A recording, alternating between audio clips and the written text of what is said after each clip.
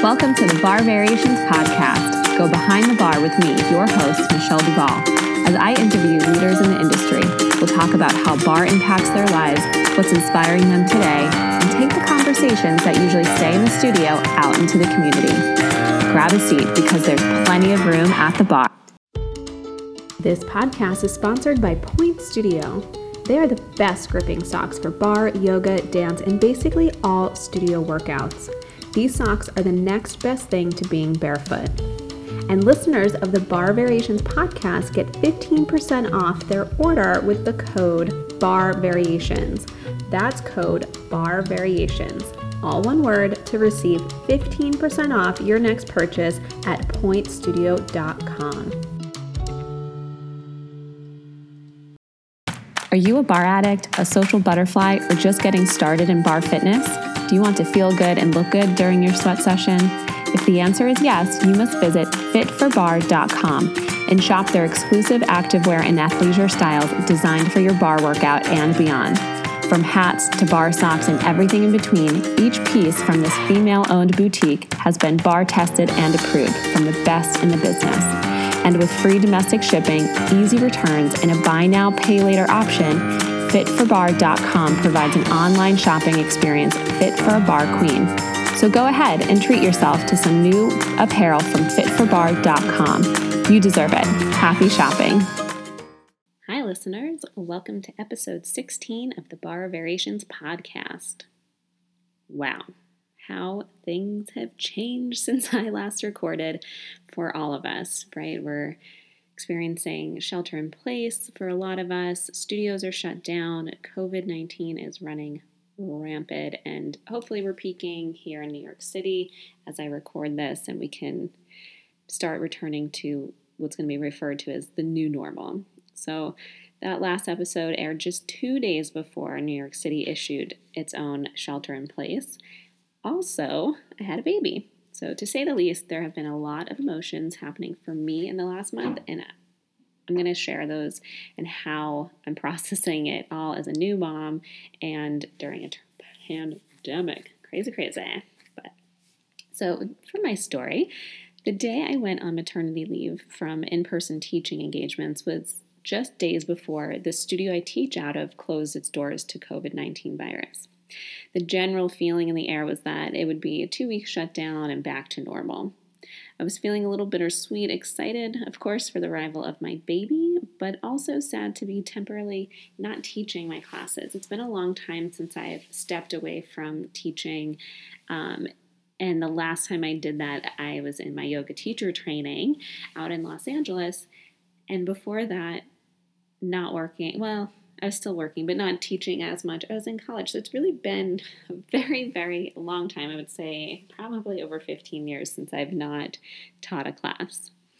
So it was weird. It was going to be new. I was excited, but all of the feelings.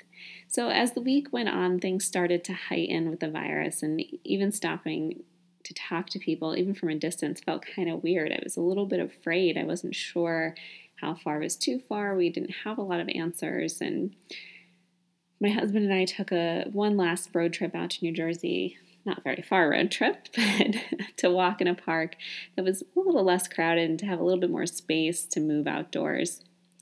Being very, very pregnant, my movement was slow, and we didn't get very far, but it felt good to be out in the world because in the city it feels very confined, and so being able to have some space kind of made me feel a little bit better and not so anxious about everything that was going on. And at this point, too, it was right before my 39th week. At this point, I wasn't allowed to have any visitors at the hospital. Family support partners were still allowed at my hospital, but I was slowly coming to terms with not knowing when my family and friends will get to meet my baby. Will it be 2 weeks, 2 months? Who knows?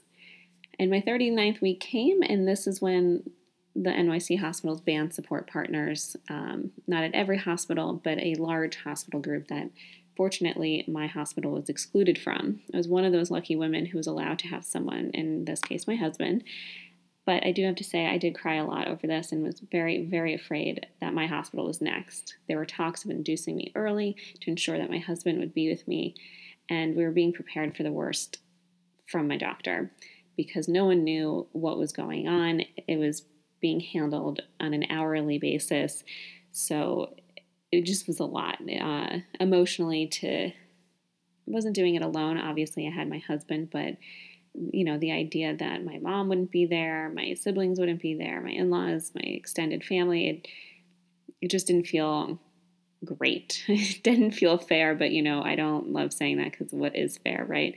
And I was lucky in the end to have him with me. So I firsthand know those who had to endure labor and delivery alone, and my heart breaks each time I think about this.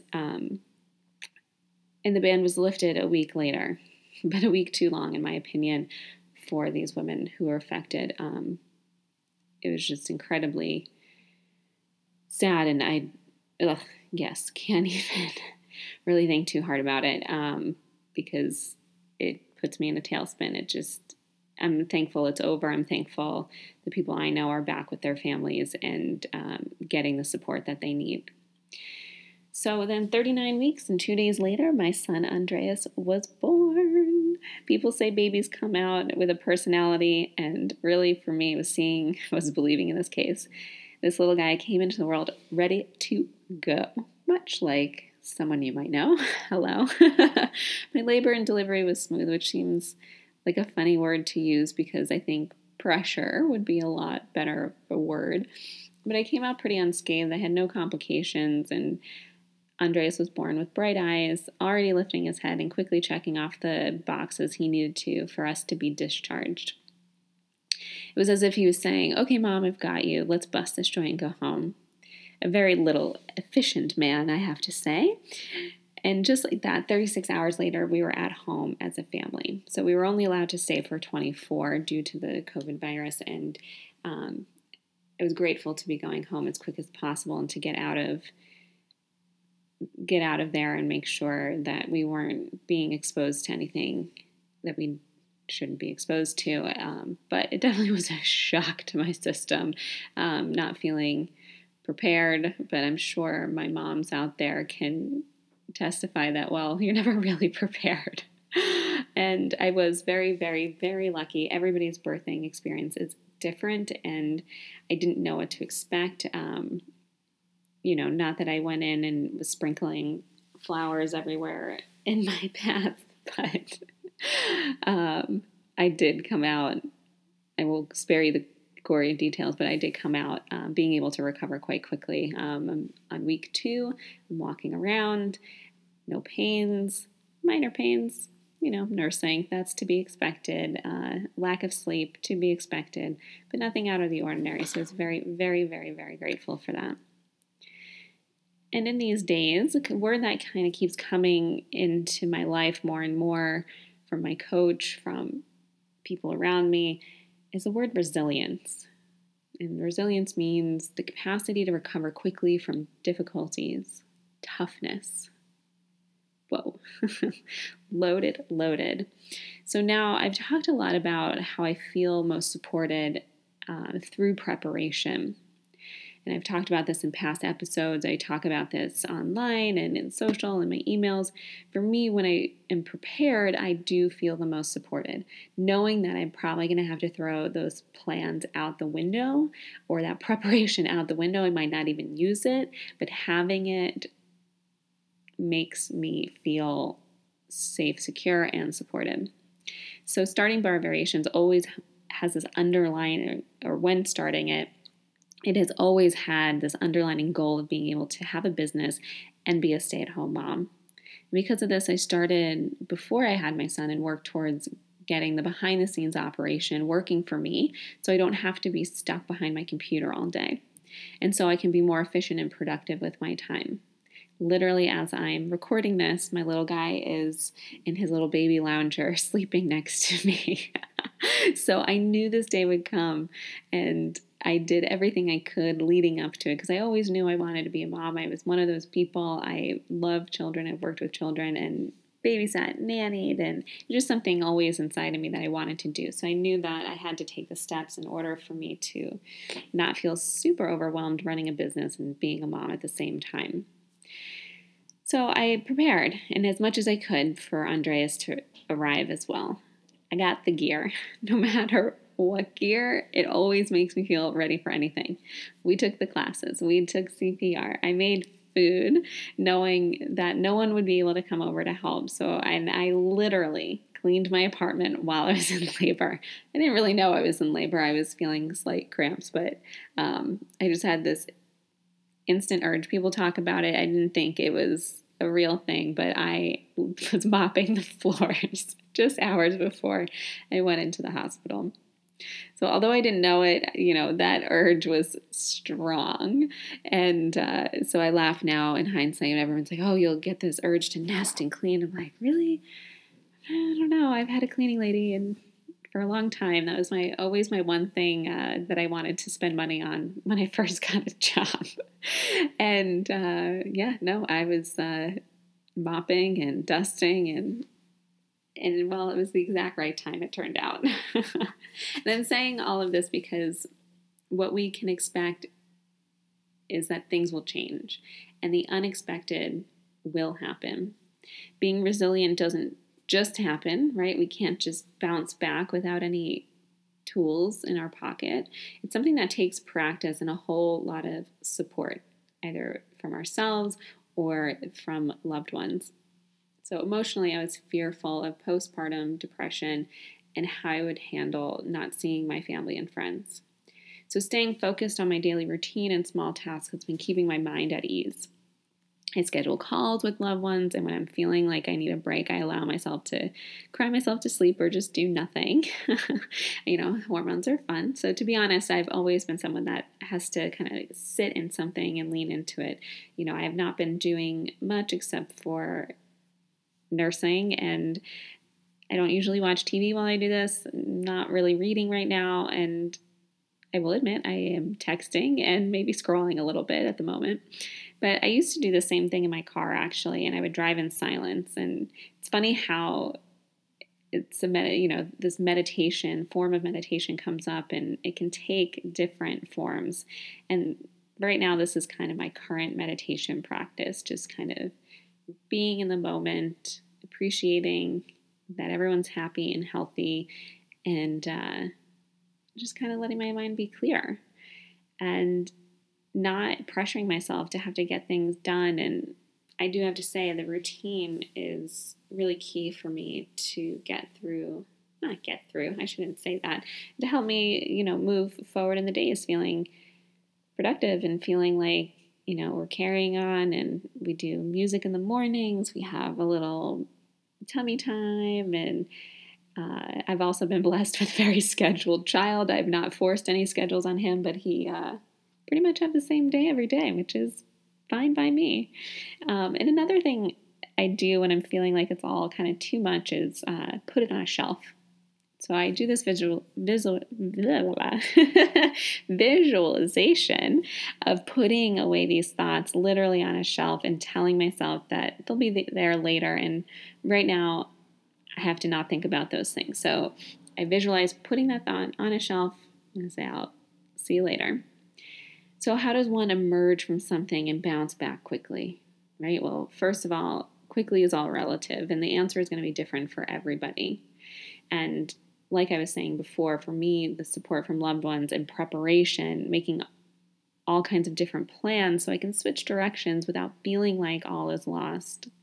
Instead of always feeling negative, I try to dream a new dream, right? I try to think of, okay, well, this is what it is, and how can we do different, choose different, see different? And it's not easy. It sucks. It sucks. And I also allow myself time to have the pity party, and that's okay. And what makes you more resilient is being able to come out of that better and stronger, learning the lessons along the way. So this brings me to last month's community question, talking about dreams, right? And I asked, what dreams do you have for the bar? This could be kind of in general or where you want to see it go, or more personal of where you'd like to take your bar work. Well, life happened, and that question, might have to sit on the table for right now. And as everyone's busy live streaming, figuring out how to see their clients virtually and still run a business without being in person. And this is very new for a lot of people. So the general consensus has been the dream is just to get back to the bar, back to the studio. So with the studios and gyms shut down, I know we're all dreaming of this in-person experience and connection, that community. Online is amazing. This is what I do every day.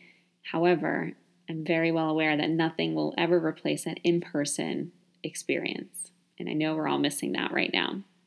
So I want to pose the next question for you to consider and share. And I want you to share your answers when the time comes for us to return to life out of quarantine and when we no longer have to social distance, right? So something to think about in prep for when the day will come that we can go back to the bar. So because we've been sheltering in place for over a month now, I believe it isn't too soon to be able to answer this next community question.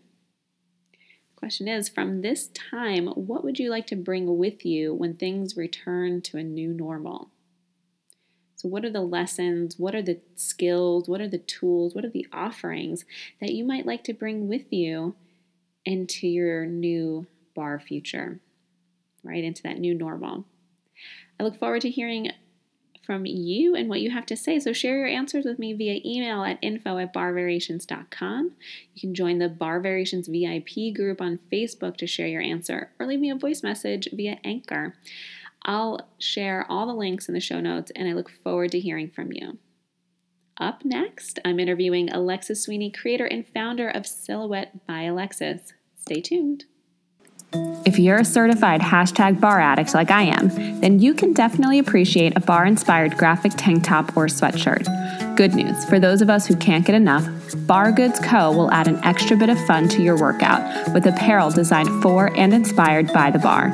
And if you need that extra little bit of motivation to get yourself to class, then you'll be happy to know that they use only the softest fabrics available to help you express your love of bar to the world. Check out their go-to line of screen-printed goodies, included workout tops, sweatshirts, and even infant onesies for bar addicts in training. And guess what? Listeners of the Bar Variations podcast can use the code VARIATIONS25 to take 25% off their first order. That's code VARIATIONS25 in all lowercase letters. Visit bargoods.com now to start shopping. Hi, listeners. I'm here today with Alexis Sweeney. Alexis is a professional dancer turned certified fitness expert, originally from Huntington Beach, California, who now lives in New York City and is one of the country's most coveted group fitness instructors. She has inspired thousands of individuals with her artistry, energy, and vulnerability in the studio.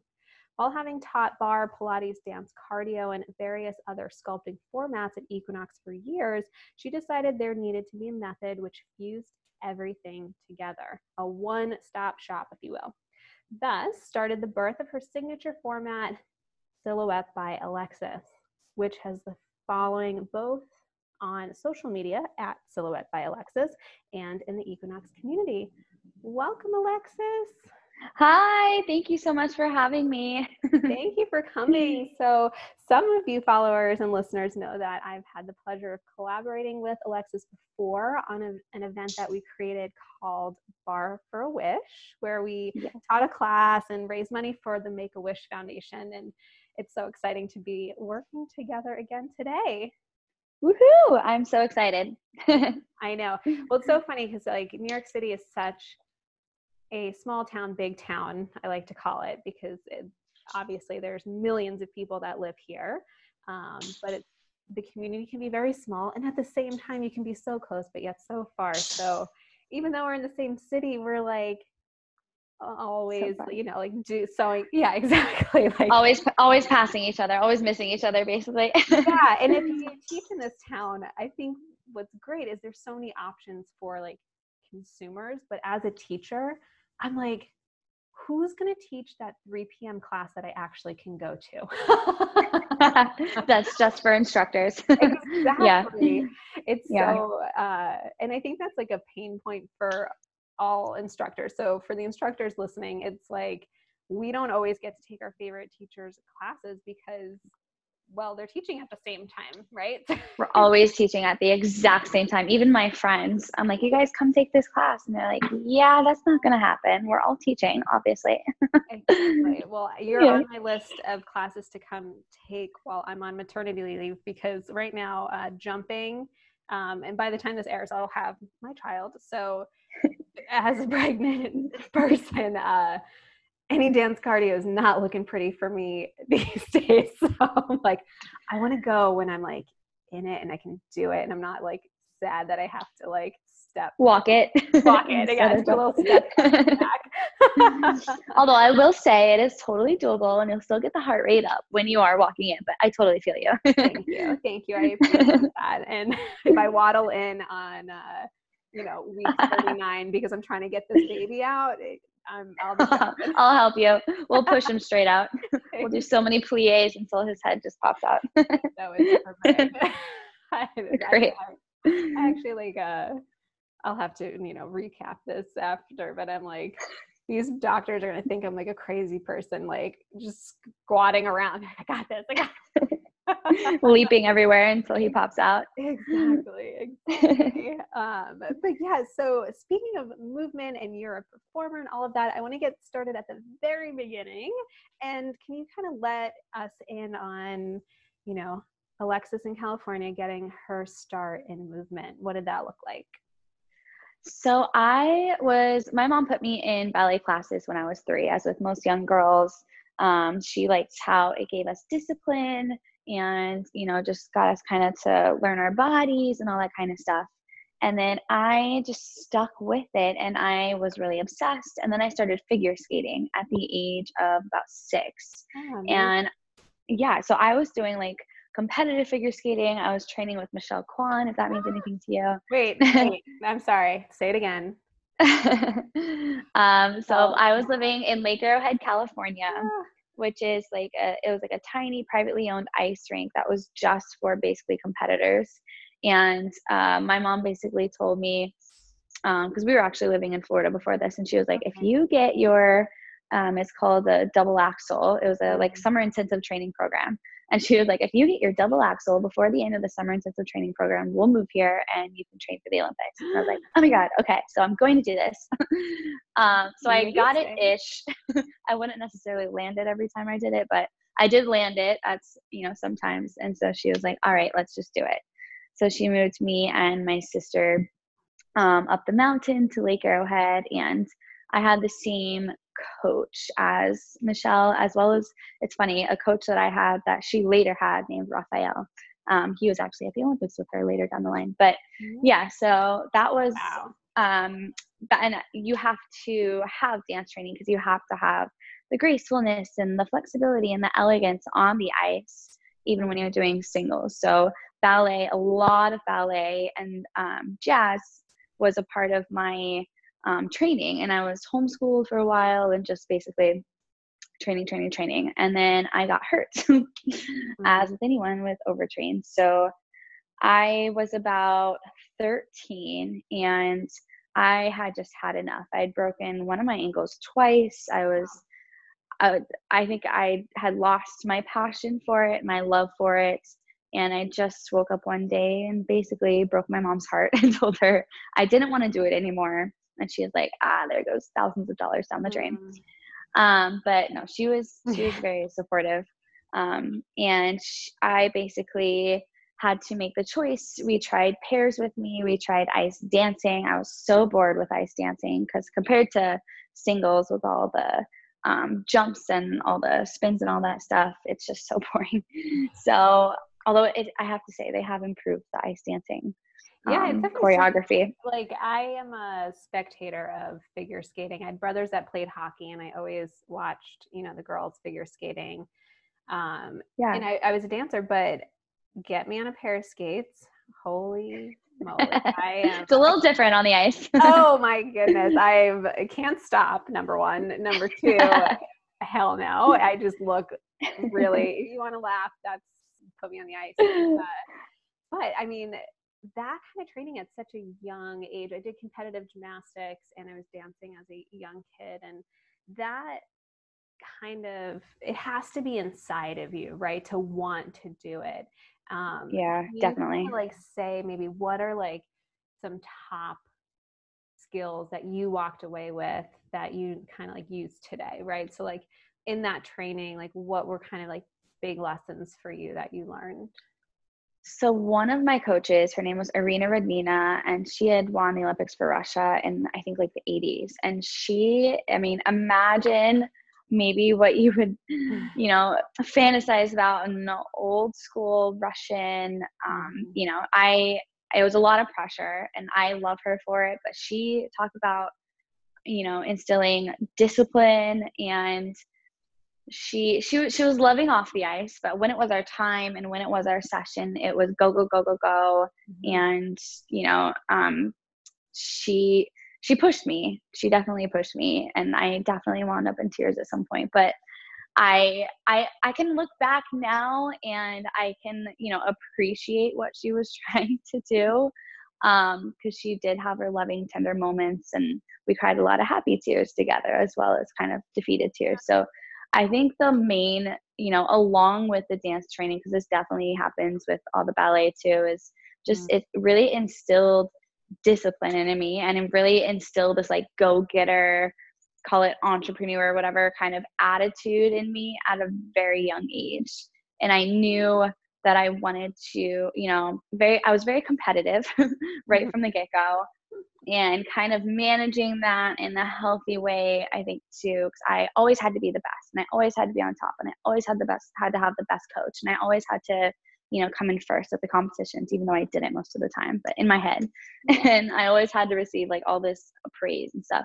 But I had to I had to get over all that basically. And I had to just learn, you know, not everything's going to go my way all the time. But if I work hard and, you know, then I will, you know, skate a perfect program and I will come out on top. And, you know, when I really started to get hurt, I had to figure out, you know, what I wanted to do, where I wanted to go from there. The number one thing that I had lived and breathed for so many years, it pained me to do. It literally, I did not want to go to the rink. I did not want to compete anymore. I just got to the point where I was so beaten down by it, and coming out from under that, I think was and I was 13 when that really happened, when that whole transition happened. And I decided that's when we moved to Huntington Beach, and I went to a performing arts school because I still love to dance, you know. Right. And I had these long legs and pretty good feet. And so people were always like, yeah, you just need to be dancing. No one's seen you in person. You have the greatest, longest legs on the planet. They are awkwardly long and lanky, to say the least. They're like perfect ballerina Balanchine legs that, you know, start at the shoulders. I love it. So they used to call me, or in my family, they used to like jokingly call me Bambi, because I would just always be like, I had all these limbs and I had no idea what to do with them for a long time. So funny. The things we say to our family members, right? I mean, I call myself SpongeBob because I have very long arms and legs, but I'm only 5'1". So if I was actually 5'10", I'm like, I would be like the perfect body for ballet. I'd be like all over it. And I'm like, I'm 5'1". So I'm 9 inches too short to actually look like I have long anything. Oh, that's a good height. I like 5'1". I have the shortest torso, so anywhere I go and I sit, people are like, "What are you, like 4 feet tall?" And I'm like, "No, I'm 5'6".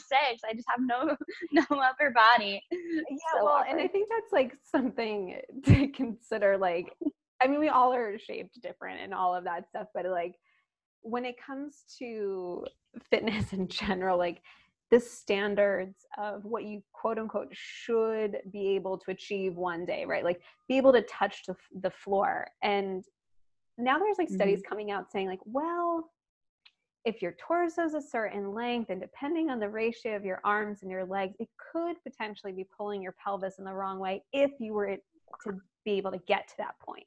And I was like, oh, wow, that's so interesting. Like because we're all like individually structured and we have unique bone sizes and degree angles of joints and all of this stuff and different muscle shapes, the standard is so general. So once you start like diving into like the anatomy and like what quote unquote is general, or you get into those like, generally you should be able to do this, but it's so like, it gets so gray so quickly because, you know, somebody with longer arms can do certain like push throughs and lift them, you know, body strength stuff. And it's so fascinating to me.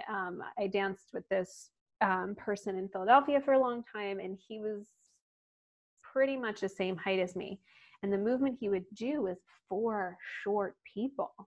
And so we're like on the ground and getting out and like doing all this stuff. Anybody that was over 5'5" working with this man, it was hell, because they're like, I can't do it. And he's like, why? Well, because your arms are freaking not long enough, or the leg doesn't go to that place because the torso's too long or whatever. So it was so interesting to kind of like have some self-acceptance of like, cool, I can do these weird things or these cool things, but not everybody can. Or I can't do these things, like a roll up off the floor, having a shorter torso, and our quote unquote articulating your spine in any, you know, roll ups or sit ups. Forget it. It's like clunk, clunk, clunk. So right. It's I mean, the first thing I always tell like my boys and girls in the studio is just like, don't compare yourself to me. I always get reactions because I was born flexible. I mean, I was might as well have been, you know, stretching the second I walked out of the womb, and I still am fortunate enough to where I have that flexibility. So the second I bend over, people are like, oh my God. And I have to, you know, I have to remind myself and them, you know, I can't force them to do that. That's not everyone is born that way. I'm just very fortunate to be born that way. But then you put me in, you know, a hip hop class and I will struggle beyond all belief because I look like a daddy long legs trying to get grungy, and it just doesn't work. Yeah. Or, you know, I'm not a heavy weight person. I don't enjoy, nor do I, you know, I force myself to often go take like a strength training kind of class, like you know, where I'm lifting 20 pounds, 30 pounds. And it's just, I don't enjoy it in my body, and I'm bad at it. And it's just that what I, you know, specifically teach in like the bar, Pilates, dance, cardio kind of category is a niche. And it's, you know, it's not made for everyone. Some people aren't going to enjoy moving that way. Some people would rather squat and deadlift until they're blue in the face. And I totally have so much respect for them, you know, but for those that do like more of the bar, Pilates, dancing kind of formats, then that's just what I try to cater to. But I completely agree with what you're saying. And it is important as an instructor and as a student to just remember, not every move, every exercise is made for everyone and anyone. And we have to learn as an instructor, you know, early on, so many people have some kind of injury going on too. And just to keep that in mind. And in my videos, I'm always saying, you know, don't do this if you have any head, neck, shoulder injuries, if you're expecting, you know, all those kind of things too. So yeah, and it's not going to look the same. So like my roll up or my whatever is not going to look like the same as yours. And it's always something like, you know, to keep in mind of like, not every cue is for everybody either, you know? So it just opens up the floor of like, what does it look like for you? You know, what feels good? Do you like this? Do you not? And what's going to keep you moving, right? That's the most important part of it. Yeah, because that's the other thing too, is you don't want to dread your workout, dread however you're moving your body that day. Like, you want to wake up and be excited. And that's the only thing that's really going to keep you going, is if you find something that really speaks to you, your body, your form, whatever kind of goals you want, anything like that. And that's just going to make you like excited to get out of bed in the morning. And it took me a long time to figure that out, especially because as, you know, dancers, and especially when I was performing and stuff, like you have to be strong, and they're like, go to the gym. And as they're, you know, weighing you when I was on the cruise ship, but, I didn't know how to work out. I didn't know how to, you know, and still keep a smaller physique and still be able to fit into my costumes. And all I knew how to do was run on a treadmill for, you know, until I would almost basically pass out and then starve myself until the next morning. So thank goodness for more education in fitness and wellness, right? I mean, thank goodness. Yes. I hope those days are ending, the weigh-ins and this, without an actual plan, with a nutritionist, with support, with, you know, those kind of things. I mean, and kind of going back to that burnout, I mean, if you're like a child athlete or a child performer, burnout is real, man. And it sucks losing that joy. Really sucks. Yeah. And even as teachers, even as people that, you know, you go to, burnout happens, right? So like learning that at such a young age where you're like, you're dreading the thing that you loved and going through that emotional roller coaster of like, who am I now? Or if you've had an injury, you can't do what you want to do or whatever, or any kind of like limitations or however the burnout comes up, it's hard to get over. So going into performing arts high school, when did you feel that spark, or did it kind of happen right away for you when it came to like dancing again or being a performer, you know, because ice skating, you know, figure skating should not. Yeah. I mean, the one thing I should say that was like a constant for me personally, and my mom would sit here and be like, yes, is I just always loved, call it as being the center of attention. I loved being on stage and I loved performing and I loved, you know, I just had like that kind of like stage. I was so comfortable on stage at a like really, really early age. And so when I stopped skating, yes, there was, oh my gosh, months where I was just like, who am I without skating? Not only that, I went from being homeschooled for 2 years to going to the performing arts high school was 7 through 12. So basically being thrown into junior high, basically high school among all these kids. And just like, I mean, we were all weirdos together, thank God, because it was a performing arts high school. But nevertheless, I mean, just socially awkward. And so, but I will say the one thing that with dance, and I decided to audition and go to the school for musical theater, and which included a lot of dance. And then I just love to sing around the house. So my mom was like, let's get you, you know, a while ago while I was still skating, I asked her for like singing lessons. So she let me do that too. So it was that helped. And I think there is something to be said that, because I mean, between doing musical theater and skating and deciding to be just like a ballerina for a hot second, like ballet has been the one thing, you know, injuries, all that kind of stuff that has really gotten me through it all. And I have to say, like, now being older, at my old age, no, just being older and seeing like with everything I've done now, it's no like shock, I guess, that's still my passion and my love. Like, it's always been in my back pocket, and I've always, in the city, whenever I'm feeling uninspired and just like exhausted from it all, exhausted from the weather, the first thing I go and do is take a ballet class and get my butt kicked. Yeah.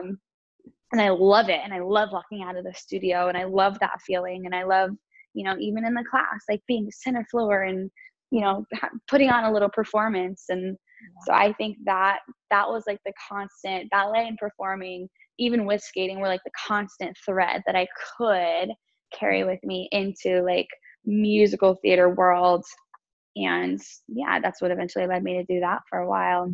Yeah, it's so grounding to have a constant, right? Like, in figuring out what that constant is that you can keep coming back to fuel you up and fire you up and feel that joy. Because often with competitiveness and performing and all of that, it's like, as we get older, it's like it becomes our job, right? And it's like, well, how do you keep that job joyful, you know, when it's doing it all the time? And so having that constant, that grounded peace, or that whatever it is for whoever, is so important to have. And then kind of going back, like, big props to mom. She sounds supportive. Was she a performer herself, or was she just kind of seeing what you were gravitating towards and was just like full throttle number one fan? She absolutely, positively has not one artistic bone in her body. So it's so funny that me and all my sisters, like, we're all just like artistic in some way. And I was like the musical theater dancer. My other sisters are like music. My other sister's like a ballerina. So it's so funny. And we get asked all that. We get asked that all the time. And my mom was always just like a businesswoman, like, I don't know, like nothing at all, no dance background, anything. But if we said we, took an interest in something, she'd be the first person to be like, all right, let's try it. So she was amazing in that way. We're really lucky in that regard. It's so great. My parents I shouldn't say they're not, well, my mother is the crafty, creative one that has honed in her teaching. Like, she taught preschool for years, but not an artist in her own right, but just, she was like, if Pinterest was around when I was a kid, she's like, or Etsy, she's like, I'd be all over that. But they were always like the most support. Like, my dad would wear like my recital t-shirts around town. Like, he has all of my business shirts. Like, that's amazing. That's everything. That's really everything. It's so important to have those people like on your team, and like recognizing like who's going to wear that t-shirt, who's going to be, and we have social media now, who's reposting for you, who is like the cheerleader in your life without judgment, right? So I always like to kind of coach my coaching clients through like, who are those like dream weavers and who are those dream crushers that are, there to give you feedback from a peer place, where it's not just like, oh, I don't think that's a good idea. Somebody that's doing the same thing as you, but could have more of a critic eye that's positive and beneficial instead of just critiquing to critique. And it's great I when love that. Family, and it can be friends or whoever, but it's so important. It's something like, talking with my husband about sometimes, like the importance of that. And I think, I don't know, generalizing, maybe females more than males, like vocally, like want to have those cheerleaders around and search out those cheerleaders, where maybe, I don't know, most men I come across, it's like, hey, good job, bro, whatever, like, it's fine. I don't know. And it's like, oh, like, yeah, bro. Yeah. Yeah. So the first time, like, my parents met not the first time. They met my husband a couple times before, and then they came to a performance of his. He's a comedian, and he was like, they don't have to come. I'm like, you don't understand. Yes, they do. They do have to come. They do want to come, and they will sit in the front row. So just don't call them out, which of course you do. And so it's important to know like who you can call upon, because we go through, especially like our teenage years, our adult years, we still need to like have those people to show up, right? And so without a doubt, having your mom there, like, so awesome to be able to dream big at a young age and really let that shine and fly, and let you figure out like, okay, well, it's not figure skating, maybe it's ballet, maybe it's musical theater, like, where is that take, I find that even more true, like being in New York City now, and I don't have any family here, any like immediate family, being from the West Coast, and I like moved here for college and essentially never looked back. And it was, oh my gosh, those first couple years, I got really lucky, and I found like the bestest of friends that I'm still the bestest of friends with, that I can always lean on. Like, they really, really, truly are my family. But even still, like especially, oh my gosh, these past couple months that I've been going through, and I've literally just been putting myself on a line and praying like someone grabs onto it and someone, likes it. And that's terrifying. Like, even with every photo we post and every class I teach, anyone and everyone that shows up, like, I need that like validity, as maybe it's like pathetic for me to say that, but I need to know that I'm doing something right and I'm on the right path, and this makes sense what I'm doing. And I am not the most confident person in the world. I can't be like, yeah, like I'm gonna do this no matter what anybody tells me. And any feedback, I've gotten a lot better now because, you know, everyone likes to speak their opinion, and I've gotten a lot better at, you know, thank you. And I'll, you know, acknowledge what you're saying, noted, but I'm not going to change my entire whatever outlook and what I'm doing because of your comment. And I've gotten a lot thicker skin. But yeah, no, back to what you're saying, like I have found, you know, a solid core group of loyal followers, if you want to call them, and I'm so grateful, you know, for each one of them, and knowing that, even hearing the feedback, like with the website right now, I get messages and just like these women coming back from, they haven't worked out and they only feel, you know, comfortable working out in their living room right now. And just my little old dinky website has gotten them off the couch and working out again. And they ordered their weights, and like hearing all that kind of stuff too. I'm like, oh my God, like it's so moving and so cool to hear that, like there are people behind me, and then what I'm doing is actually making even like the slightest bit of a difference. So I mean, yeah, I need that support for sure.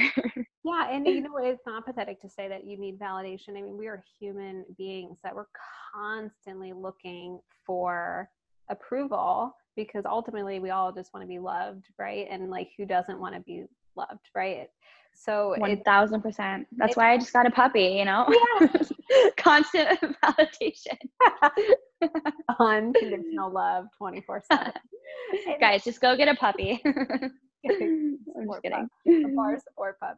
And, you know, and we just don't realize, and I think what's, you know, it is healthy to have people, like it's nice. It's nice when people reach out unprompted and tell you something good about you, because, you know, we're our own worst critics. We are always in our own head. We're always listening to our own story, you know, so it's not like we can get in someone else's head all the time. So when somebody says something positive in any way, you know, whether you're in a big city, you're on an online platform, or you're teaching one class a week after your full-time job, you're making a difference. Like being able to get people to move. And I think as dancers, like we inherently know that like moving feels good. You can express how you feel. You can work out those emotions. You know, you can sweat it out. Oh my gosh, just leave it all on the dance floor. So as my old teachers used to say. Yeah, and like movement, you know, like we were saying before, like the happy tears, the sad tears, like that's movement. I'm so happy that it's not designated for like a yoga class anymore, of like getting in touch with your own self or your mind, that it's kind of bleeding into every modality of like setting intentions, or what does this workout mean to you? Why are we here? We're coming together, you know, like really creating a more supportive environment individually and as a community, because movement heals, like physically and mentally. And it's just, whoever were up in front of that class that day, like you're making a difference in someone's life on the most minute and most grand scale. Without a doubt. And I really truly feel like us New Yorkers specifically, like we just hold our breath. Like we literally don't take like full breaths, or we have to tell ourselves to constantly be taking full breaths. And I always start every class, like even if it is a bar class, even if it is silhouette, it's,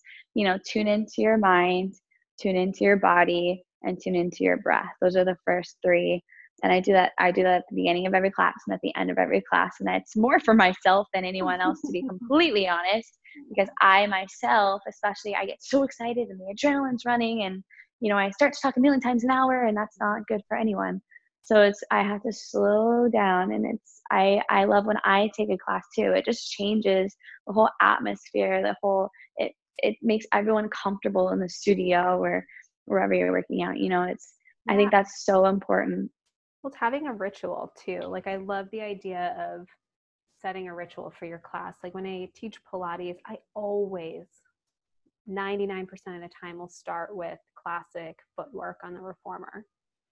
It's just a way to be like, here we are in the room, we're breathing, we're checking in with our body. And when I'm teaching a bar class, both hands on the bar, full support most of the time. You know what I mean? Like doing certain things as a ritual, because at the end of the day, plie is a plie, plank's a plank, how you put it together is unique and different, and choreography and all of that fun stuff. But having those touch points to ground yourself as a teacher, to ground the class, because you're right. I mean, we are in a chaotic city, and you know, you don't have to drive too far out and you're kind of in the middle of nowhere, but even then, you're driving the kids to school. Like, life can be crazy. So setting aside that time, coming in and being like, okay, breathe. Can I then take this with me outside of the studio? Can I continue breathing this whole day? Can I continue breathing till next week? You know, just expanding that space and that groundedness is, I think, a great way to connect both inside and out in the class. It's awesome. 100%. And, you know, you said a plie is a plie, plank and a plank, and you're 100% right about that. And I keep saying what I'm doing, there's absolutely nothing 100% original about it.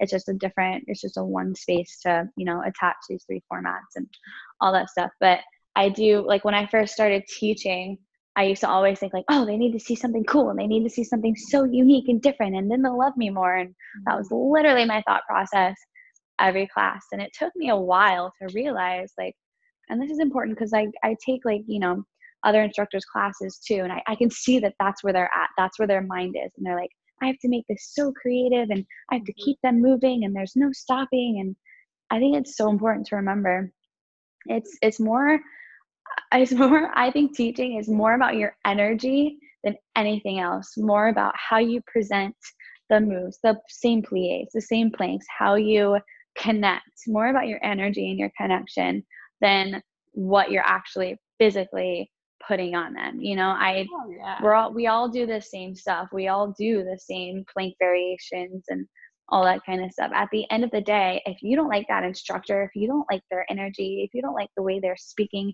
if you don't like their vocal range, you know, who knows? Like, we all are weird. We all have, you know, things that we like and don't like for whatever reasons. And, you know, it's important, and it is ritualistic, and it is, that's why you have to find your breath at the start of class. And then, you know, that's what you're coming home to. And then you can just clear your head and, you know, be in that space, and you can be comfortable in that space. Exactly. And sure. Whenever I teach like trainings and that, I always say, like, the first step is instructing. You're telling like what to do and how to do it. The next step is to teach them. Why are they doing it? Where are they, you know, where could they be feeling this? Where could they do more or more less? Or what does, you know, giving those choices. And then the next step after that is you're simply a facilitator. You are a guider. You are there to hold space and use your own personal energy to lead the room and guide them through that. And that last piece is, we kind of forget about it sometimes. We're so into that instruct, drill, 8 more, 2 more, dabble into the teaching, some cues, some teachable moments happen. But how, like, as a teacher, I always like to challenge people, like, how can you like step back and how can you use your energy to move everybody forward, or give them permission, or, you know, like change the vibe, or like, you know, in a chaotic city, they're coming in, it's snowing, it's whatever, it's raining, it's horrible out, the train, whatever, the water main just broke the other day and there was no train running on one line. So how do you manage that energy? How do you offer a way to shift it or uplift it, or, you know, and it's up to them. It's up to, and then putting that on each person to be like, this is your time. You know, what do you want to do with it? And I think it really is about the energy more so, and the space holding, than it is about what they're doing in the moment. Because, and, you know, sorry to interrupt, but just to like speak to that, like, when I teach, and this is another thing, this just comes with practice. Like, this, you have to almost be doing 2 things at once. You're teaching, you're going through the motions, you're telling them what to do, and then at the same time, you have to have a kind of, you know, out of body experience, and you have to be just scanning the room. Especially sometimes I'm teaching 40. I had 45 girls in the room the other day, and that's a lot of individuals to be managing at once. And, you know, the first thing I personally have to do is let go of my, I always have to have everything perfect. That's just not going to happen. They're not all going to move at once. Someone's going to do something, you know, else. And so I had to let go of that. And then I as I'm going through the class, before I even introduced myself to the class, I just looked around and scanned the room, and I could, see where everyone's energy was at. And then while I introduced myself, and I made sure to, slow things down, especially with my voice. Because if I talk excited and I talk like da da da da da, then they're gonna feel like, oh, okay. I wanted to relax them a little bit. I wanted to bring the focus into the room, put the phones away, all that kind of stuff. And then once we started moving, because I had never taught this specific group before too. So most of these girls were new to me. So I had to figure out kind of if they were new to the movement, new to this kind of workout. And it just so happens that the majority of these girls were. So I had to kind of take a step back while, going through my warm up and just kind of break things down more. I come up with about 80% of my classes on the spot. I know my format. I have like specific things in mind that I plan on doing, but to be completely honest, and that's just a skill that I've developed over time. And I, because of situations like this, I have to be adaptable. I have to be able to, tune into the room and wherever the general level is for the room, while giving them modifications and, throwing out more advanced stuff for the more advanced girls and that kind of stuff. But throughout this entire class, I just, I realized, the eyes were kind of roaming a little bit. Some of the girls kept like talking to their neighbor. That's a lot of energy to be, dealing with at once. So I realized the slower I kind of kept things and controlled, and kind of, I didn't have space. That was another challenging thing for me physically. So I couldn't walk around the room. So I literally had to stay front row center. I wasn't even on a level up. I was the same level as them. So the majority of these girls just could not see me. I had to literally cue through my voice and mark little moves that I can and stuff like that. But it worked because I took my time, and I was just constantly, scanning the room throughout the entire class. It was a quick 45-minute class. And, I had to give the more advanced options for the lower body work and for the glute work. We all just did the same thing. And I just said, simple is sometimes harder. And that's true. And, broke things down for them. So yeah, you have to be adaptable. You have to be able to manage those kind of situations. And it was an evening class. So everyone was just coming from where I could tell it was just like they just all wanted to like breathe together and like sigh together and release the day, more or less. And it was a Monday. So, how we all feel on Mondays. Right. So, just kind of acknowledging those things. Feeling out a room is so important. Constantly scanning the room, and take your time. It's your room. At the end of the day, you're telling them what to do, and they're going to do whatever you tell them to do, and they're going to respond to your energy. So just own that. And then they will follow suit, is what I found in my experience. Yeah, so true.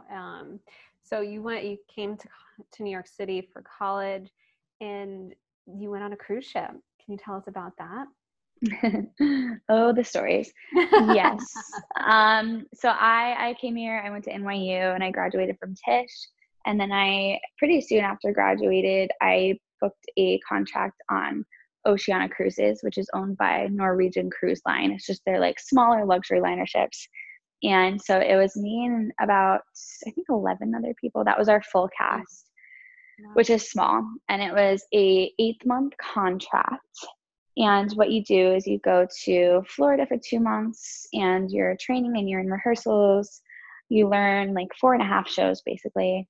And then you just get thrown on the ship, and we got flown to Spain. We were in the Mediterranean for 3 months, and then the Caribbean for the rest of the contract. So it was very fun. It was definitely, figuring out, because we did get weighed almost every week. So this is kind of when I think like the more of the fitness, when I was more intrigued and inspired by, well, how the hell am I going to be living on a ship and not be able to do much and have to fit into my tiny, my tiny little costumes where my belly was showing for 90% of them, and, all that kind of stuff. So I, like I said, I didn't really know what I was doing at first. I was just running on a treadmill. We would have rehearsals, but most of us would mark during the rehearsals before we do like a run through of the show, but before we performed it that night, do little like warm-ups and stuff. But I ended up just basically starving myself for a lot of the contract, and we all would like joke about, not eating before weigh-ins and just going to bed hungry all the time. And I knew that this couldn't be what, big time stars do. I was like, what am I missing here? And so I started to do more research, look more up online, and I definitely went through phases. I tried a whole like pre-workout thing, and I passed out on a treadmill at one point because I overdid the pre-workout thing, and I was shaking and my heart was racing, and it was just all bad news. So I have never touched a pre-workout since. But and then I think it was really after that I started to really do more research, and I started to, I would figure out, because we did have a gym accessible to us, so I would try to figure out more like strength training stuff to do. But I didn't like it per se, and I didn't know how to do it right to get the aesthetic that I wanted. So I would like bulk up, and I didn't like that either. So then I would just always go back to starving myself. And then it was more when I really got off the ship, and I had a girlfriend that I grew up dancing with that actually works for Equinox too. And she was like, you should come do this audition. And I'm like, what's bar? And my mind was blown, and I went and I did the training and eventually the audition. And I was like, why haven't I been doing this my entire life? I loved how it made me feel. I loved how it complemented my technique, my dance training, how it was still artistic and like individualized. And I loved like coming up with a playlist. And, this is coming from when I really, really made the transition. I always say, like, instead of just surviving, when I would get up at 5 o'clock in the morning to go sign up for that dance call and just audition after audition after rejection after rejection after rejection, which is a popular cycle for anyone and everyone auditioning in New York will tell you. That took a toll on me as well. And then I got into the whole Equinox bar world, Pilates world. And instead of surviving, I began to thrive, and I began to develop a following and find my voice and find my whatever made my classes, individual to me. And I'm like, oh my God, people like this, and I'm liking what it's doing to my body, and this has totally changed my mindset and how I work out. And I had no idea that there was such a craving for this for the girls like me that want that balletic aesthetic and don't like to go to the gym and run on a treadmill for 45 minutes and would rather just sit and starve themselves for 24 hours. So yeah. And at the time when you're talking, really like what we're in fitness realm wise nowadays, it's like there are so many options, and it's so amazing. There's so many different types of group classes. Like 80s is like full swing coming back with these group fitness class, no equipment, just like maybe small props or whatever. And I think that's great because it's definitely the most accessible, right? Like you and your mat, that's it, or maybe no mat or whatever, and you and your sneakers or whatever it is. And it's so important because there's so many dancers that do come into bar or find it later that have a similar story. I was definitely one of them as well. Like in college, like I never had quote unquote weight issues, but like I will share a quote of something that was directly said to a room of people was, don't eat the apple, lick it. Like, oh my God, go home for Thanksgiving and look at the food and don't eat it. Like mind-blowing when there's so much information out there about nutrition. There's so many programs that you can go through for your individual needs, because not one, although my other favorite quote in college was diet is die with a T. That's another one I'll share. So it's like, yeah, no, it's like, it's very aggressive, but it is true. And so, yeah. And not knowing and not like being educated of like, well, what are my options? It's like either eat or don't eat, or okay, here's this gym with this stuff in it. I don't really know what to do with it? Is it working? I don't like the way it's working. And thank goodness we're in a place of like, research is at our fingertips, right? We have our phones, and you had that intuition to like do research of like, I can't sustain this anymore. And it isn't about starving yourself, right? Like we know that. And it isn't about just one way, but finding your own way. And it's like, if I could like erase all of that, I'm sure it still happens. And especially young girls, like they just don't have that kind of education all the time of like, well, what do I do if I want to get stronger, or maybe change my body in a certain way or whatever. And it makes me like that, That's exactly the sound. Ugh. Yeah, it's just like, weigh-ins, oh my God, because my weight pre-baby was the same. It was the same when I was in college, and I was half the size. What does that tell you? It's a different body. It's a different time. It's not about the number. Right. It's about how and so when you think about just the number and you're calorie counting and you're just like eliminating things and depriving yourself of certain things in order to achieve, it's just like, no. So like, thank goodness your friend was like, hey girl, let's go to Equinox. And yeah, seriously, in a healthy environment while you were auditioning and while you're like performing, because like, post cruise ship, because so many people don't have that. And I definitely found that with Pilates first and soon after discovering barre, where, hey, I can train and condition my body in a healthy way where I am stronger than I've ever been. I am looking the best I've ever looked, and great, like with doing more, with eating more, with, moving more or whatever it is. And, we've mentioned Equinox, where they're not paying us to say anything about them, but yeah, sorry. I've worked for them too. And a lot of times there can be some negative connotations about big corporate companies, right? So you hear like, oh, corporate, right? We hear that a lot, of like, oh, big gym. But what I know to be true is that there are a lot of benefits with being with a large company that offers support. And could you kind of describe in your own words, like some of the benefits with being with a big company like Equinox? Yeah, I will say I am very, very, very fortunate to be in New York City, because my experience with them is going to be very different versus like someone who's, works for them in Texas or wherever. But I definitely, as with anything, there's pros and cons.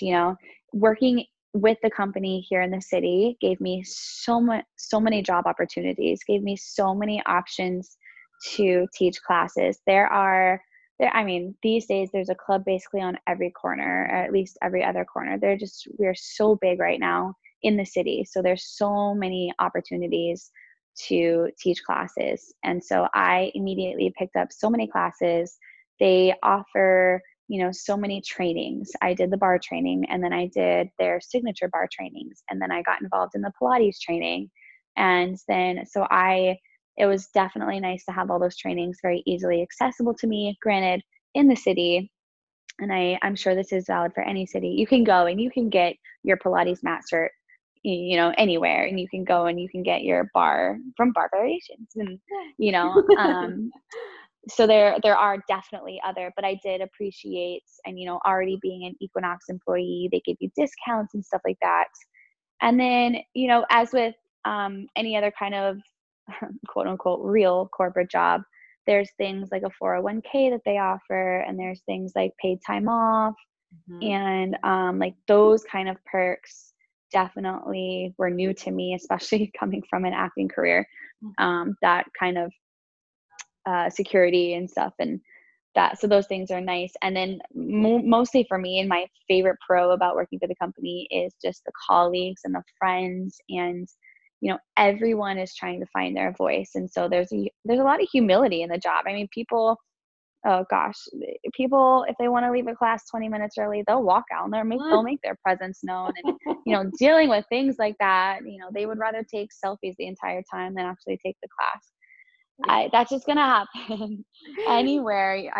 The list is endless. That's going to happen anywhere you go. And that's always going to bring a little humility into the situation. But That's one thing New being, York City will teach you. It's yeah. some humility, and also like, oh, you left. Okay. I mean, the skin toughening that has happened over the years, and being able to not have that affect your, your own psyche as you're teaching is a learned skill. And it's also one that I am grateful for now in my older, wiser years being here, because I mean, I share this story. I don't know if I've shared it on the podcast, but I had somebody hand me a manual and I was like, get out of here. no. And I like crossed my arms and like, great, let's go through the manual. And I don't think they thought I would respond so calmly. And we went through every exercise of why we do it, why we don't do it. And this is, I mean, I was like, oh no. And they're like, okay, no, that's good. I'm like, no, this is your session today. We're going to talk more.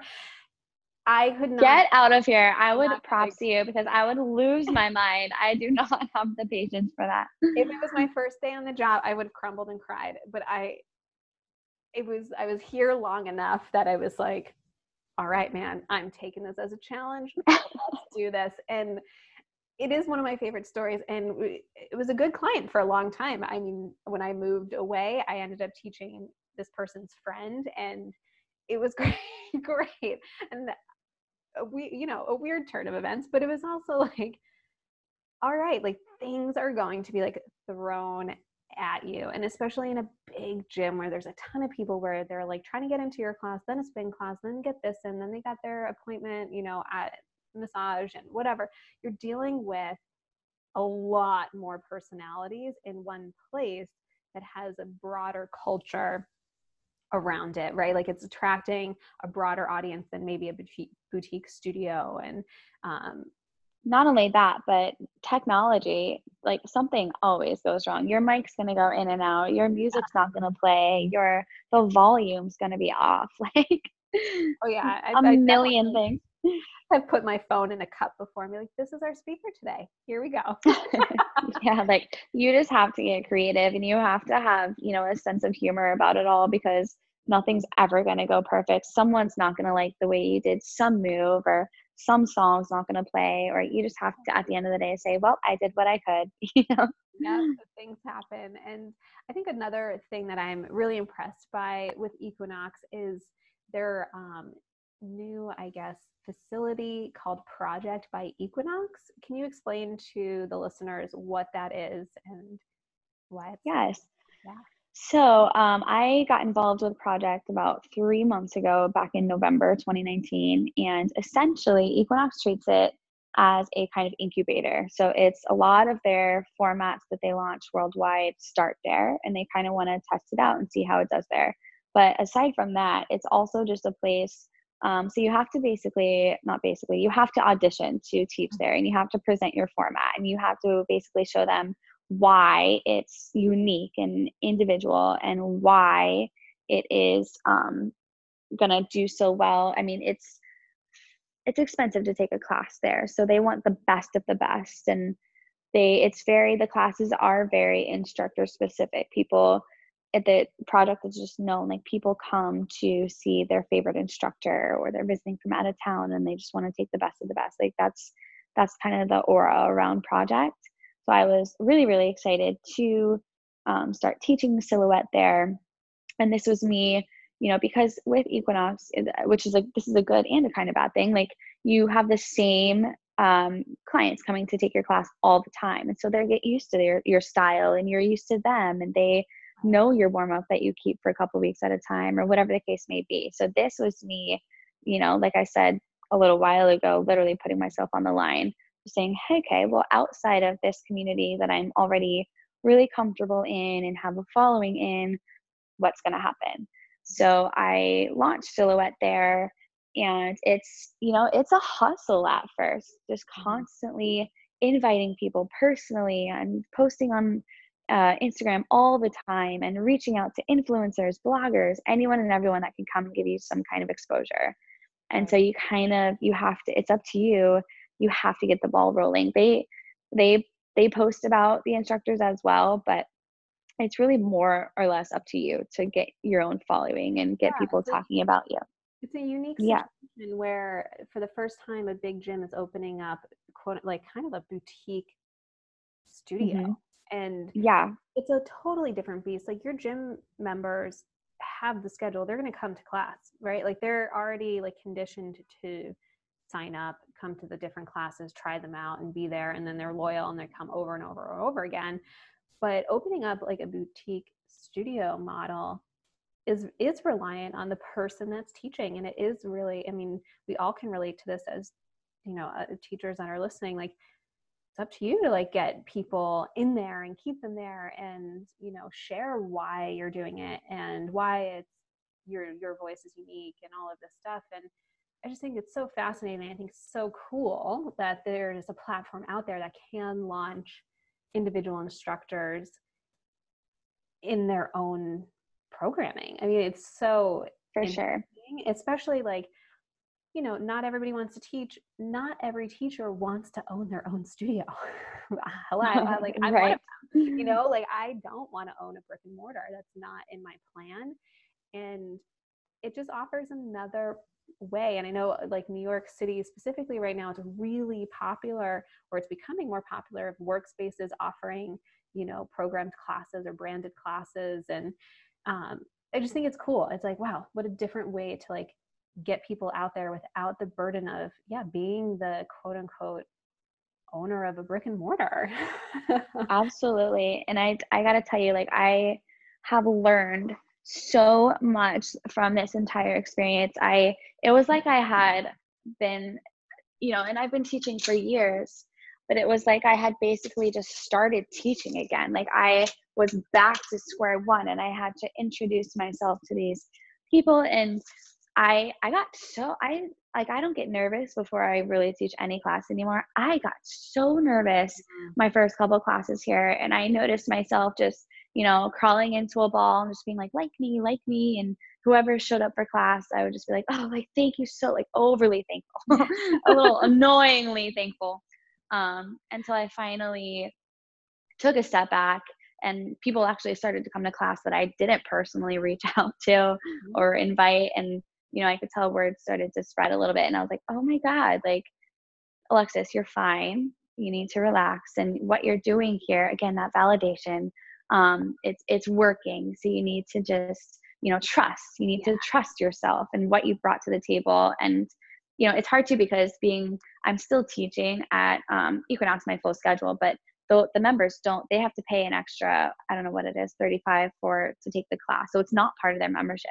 Right. So you have to, which like anybody that's not an Equinox member can go to Project by Equinox. I think that's something like if people might not necessarily know. You don't have to be an Equinox member, which I think is also unique to this, that it opens it up for Equinox platforms. So not so great for the members, but also great for people that don't want to join the gym.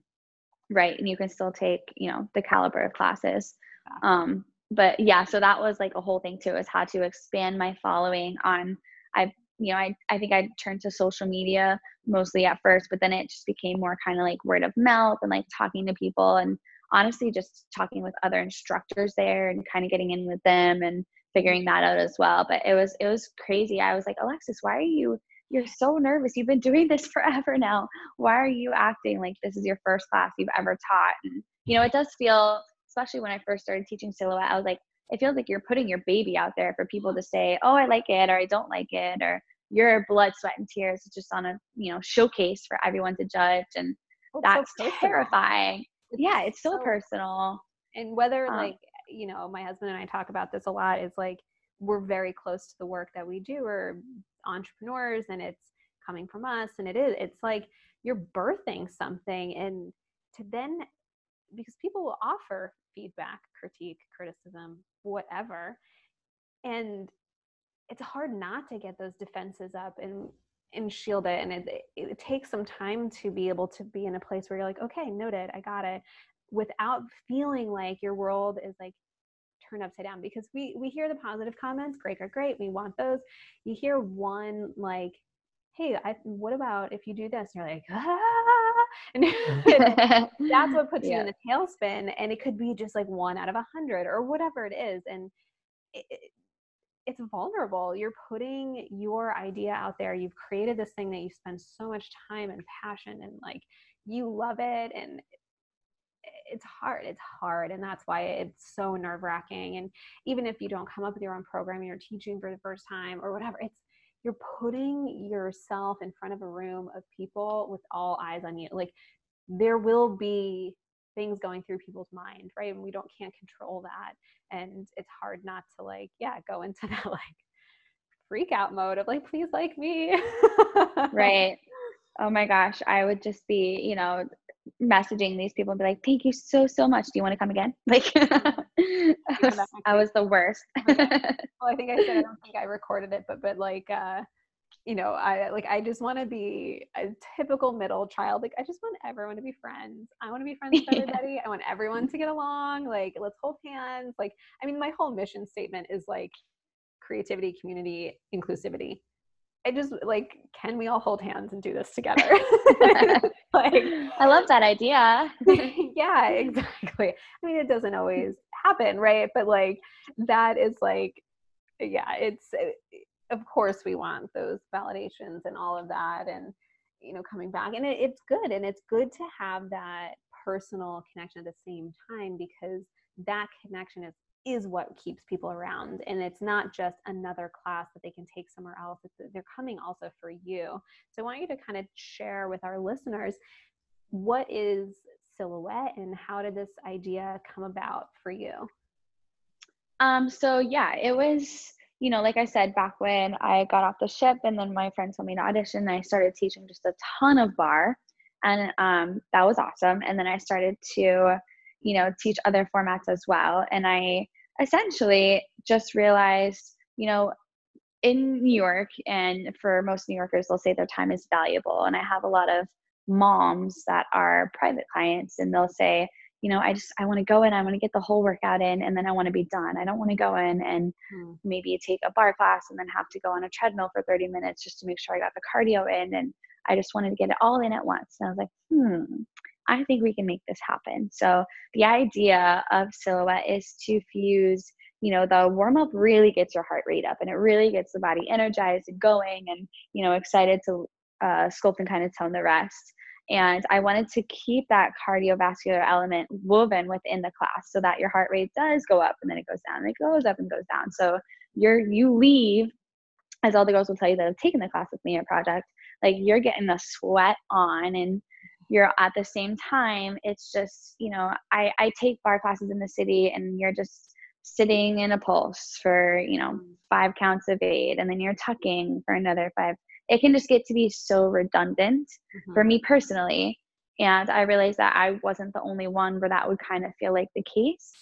And so I changed it's almost a different, tiny little differences in the movements, but you're not going to get bored. You're not going to be doing a tuck for 8 counts of 8 or whatever. You're going to, it almost changes every 2 counts of 8, sometimes every count of 8, or I just put together little variations with the big movements woven in with the little movements that, it's still definitely show results, and then still keep your heart rate up, and you're just constantly essentially like re-energizing the body, getting the heart rate up, and then you're just going, you can get deeper into the actual work. So that's the idea, and that's how it was born. And bar Pilates and dance cardio are just my 3 personal favorite ways to work out, and I think just what I teach and kind of do best. And like I said, when I just started workshopping it before I even taught it at Project, people were like, yeah, once I kind of got that kind of response, I was like, so this isn't just me being, vain and being like, oh, well, I like to dance, and so this is what shows, the results I want in my body. And the girls were saying like, oh my God, my arms are looking so much better. And, hearing those kind of things, I was like, well, we got to make this accessible to more people and accessible to everyone. And, it seeing how it requires little to no equipment, I was like, we can do this at home. Yeah. And then essentially that's what birthed that, along with also getting like on Instagram, I would always get messages like, where can I don't live in New York City, where can I stream your class and stuff like that. So I was like, you know what, Alexis, just do it. Just make the website and, launched Silhouette on the website. And yeah, it's been going well ever since. And we've our first like audience member, right? Like if there's something that we want, I mean, that's exactly how Bar Variations came along. I didn't want to do the same movement. I was a dancer. I was a mover. I was moving my body, changing direction, every count of 8, whatever, 2 counts of 8, I'm changing. I'm so with you on that, because that's what I was used to in my daily life because of a performer. And it was what I liked to do when I was off stage as well. Like I wanted to keep that going, and being your own first audience member, right? You do what you do what you know, and you do what you like and what you're good at.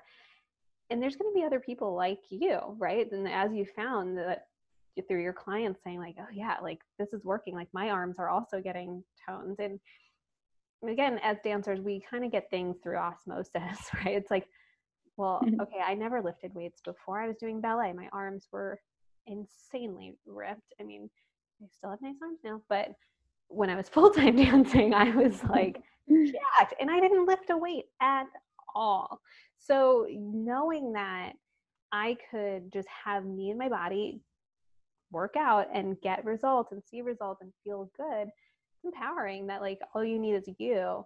And so having those other people like come to you and say like, again, validate that moment of like, yeah, it works for me too. It's like, yes, okay, good. And then being able to grow that, and you're essentially filling that need or that pain point for people. And then what a natural progression of like, you have people reaching out like, hey, I want to join the party too.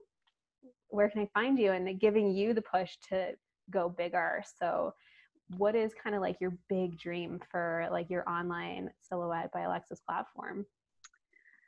Oh my gosh, I just want it to keep growing. I just love like just launched, so I'm like 14 days. How much time you have? No, I'm just kidding. I know, and I'm like, and now where are you going? Where are we? I'm just trying to keep it alive right now. No, but I love like I've been getting these messages. Like I said earlier, like I love that I am just making a difference, and I want to figure out how I can, and this might come more to might be a question more for my web developer, but I want to create I really want to create a community, and I want these girls talking to each other and like sharing their experience with each other. And I don't know, I just want it to keep growing. Right now it's still a work in progress. I'm learning literally every step of the way as I go, and I'm trying to even take the requests that I get. And I had one of my girls ask for more like Pilates ring work, and I was like, all right, well, if you guys have the rings, then I guess let's use the rings. And so I'm gonna cater to each individual as best I can while still trying to reach a mass audience.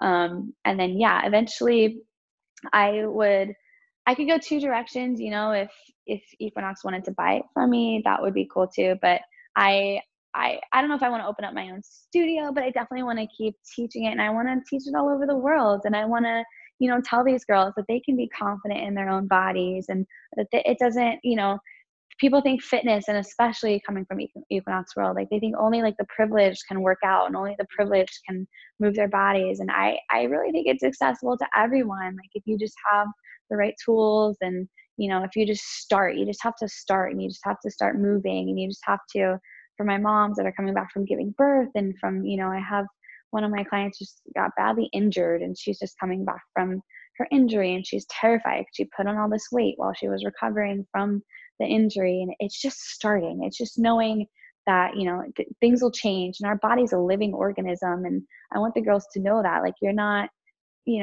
after post giving birth or anything like that, like you can change again, and you don't have to wake up every morning and feel sluggish, and you can re-energize the body. You just have to find something you like, and you just have to start, and you just have to trust. Yeah, so I just want that message to grow more and more.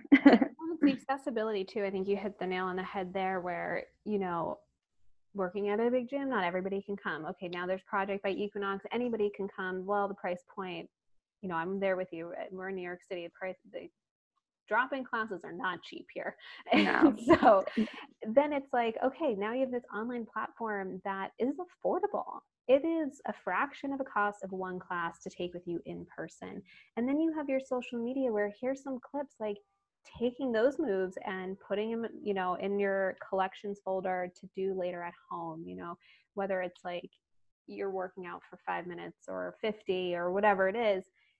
it's something, right? Like you can always start, and there's always a way to engage, and that's why I love like doing the online stuff too, because it's like, yeah, my hourly rate is not for everybody, but here's a way that can be for everybody on some level, where you don't need you don't need the fancy equipment, you don't need all of that stuff. And it's exciting. That's really exciting. And just putting it out there for yourself of like wanting to share your message with everybody, it's powerful, right? And you've already see that, like, you know, you can touch people and change their lives and be an impact. And that's energizing. It's crazy. Like, I'll never forget, because we launched, which I would never suggest to anyone, but we launched New Year's Day, because it made all of our New Year's Eve very stressful, to say the least.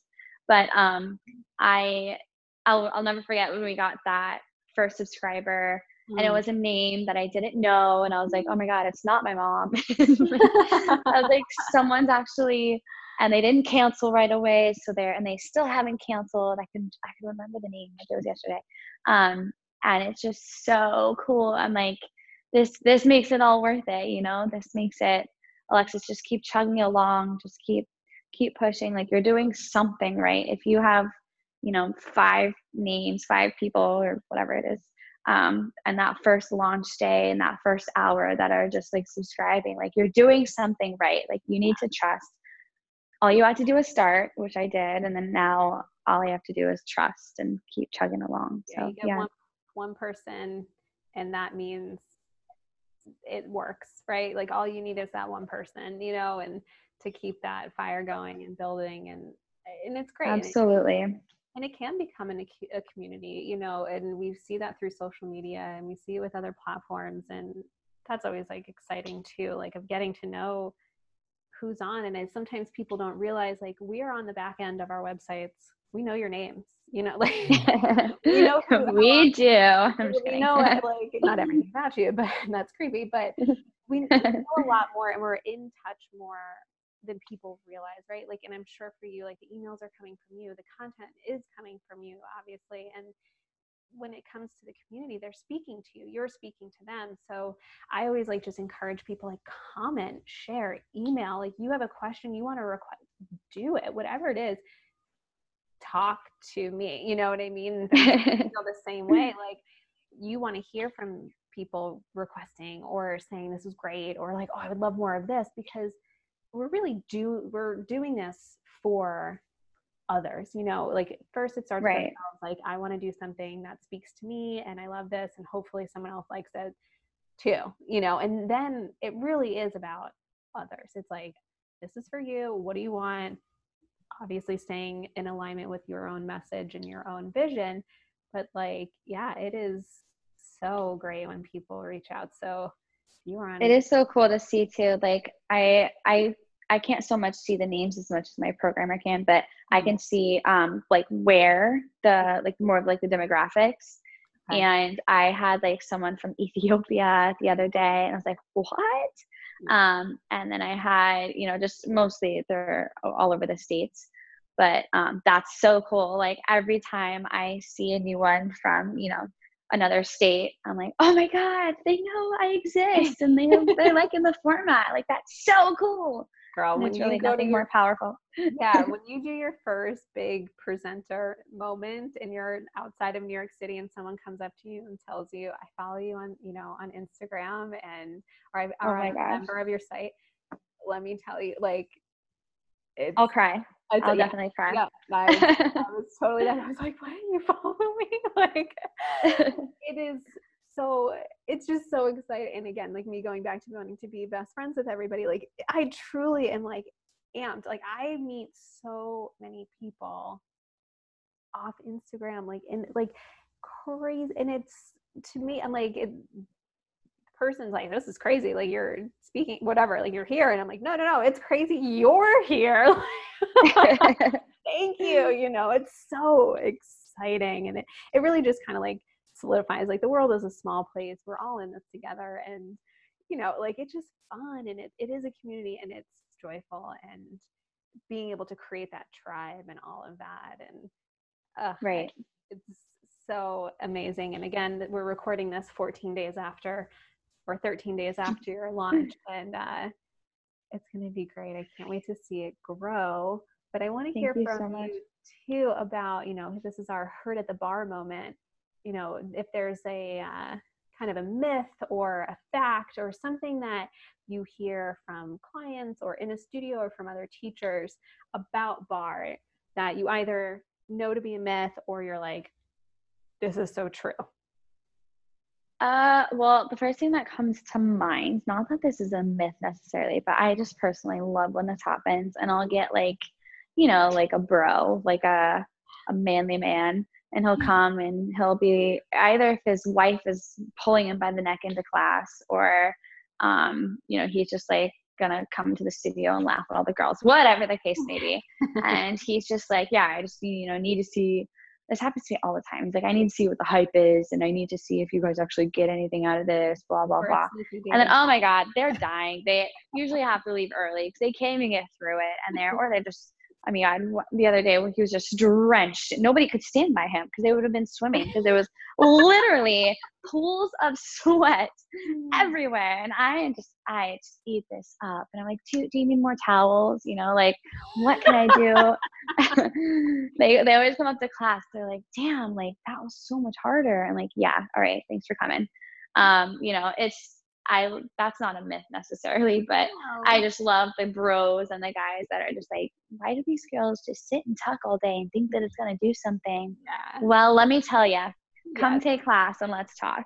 Well, also, especially being at a big gym, like you have access to like a pretty 50-50 demographic. And I'm going to put it out there. If you're a dude looking for a lady, and you want get your butt to class.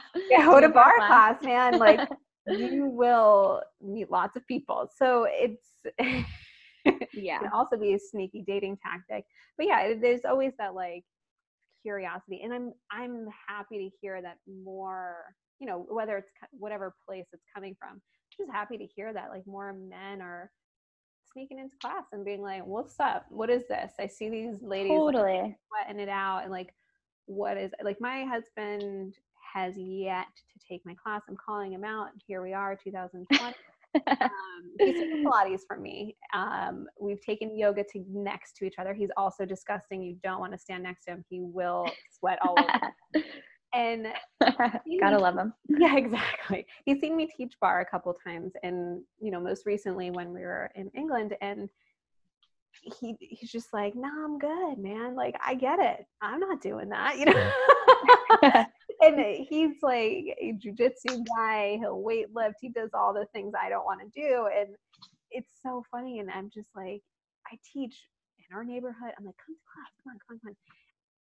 Maybe it's coming from a place for me where I just like want revenge, right? Like some kind of like, no, I want you to like sweat and shake and whatever. But it is good to know that you're not alone. My boyfriend just took Silhouette for the first time about a couple of weeks ago, and oh my God, the poor thing. He tried he'll hate when he hears this, but he tried so hard. But I mean, the first words out of his mouth were, that was humbling. Which is so true. It is, you know?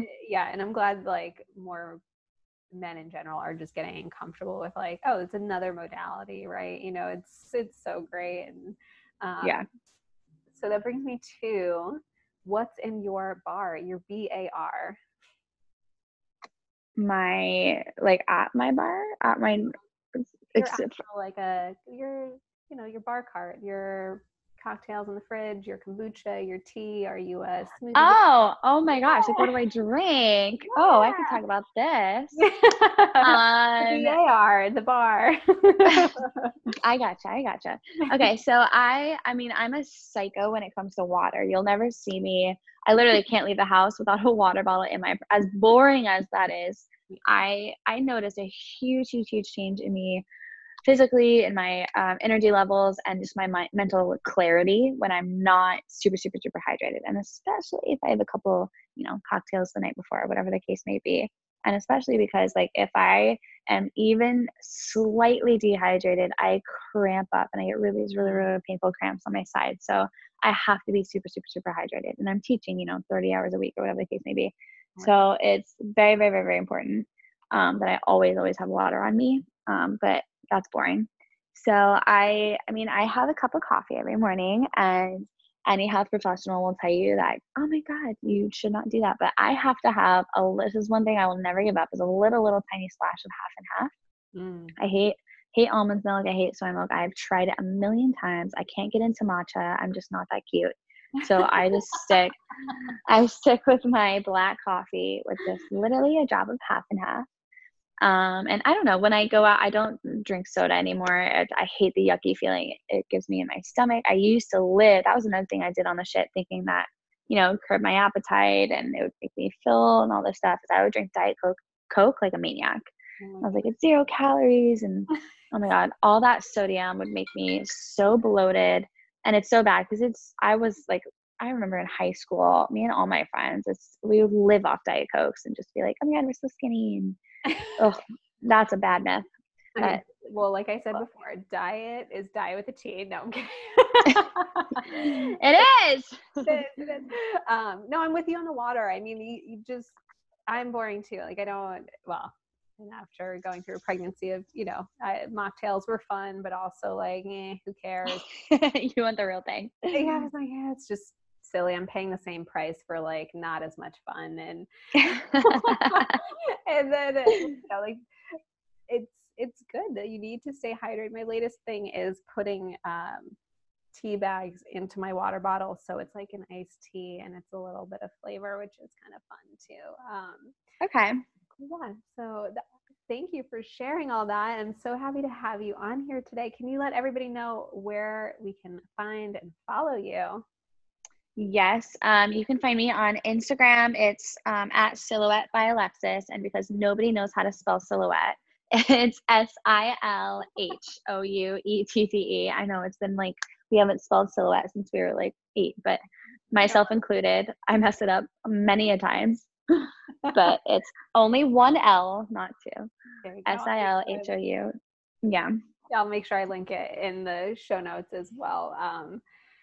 That's so great. Well, thank you again. Check out Alexis. Check out her on Instagram. Go to the website. It's all under the same name, Silhouette Alexis. So can't wait to see. Thank you so much for having me. This was so fun. I'm going to come take your class soon. Thank you, everybody, for tuning in. If you'd like to write into the podcast, send an email to info@barvariations.com. You can follow us all over social media at Bar Variations. You can also visit the website at www.barvariations.com, where you will find show notes, archived episodes, and more. Subscribe to this podcast on Apple Podcasts, Google Play, Spotify, and wherever you get your podcasts.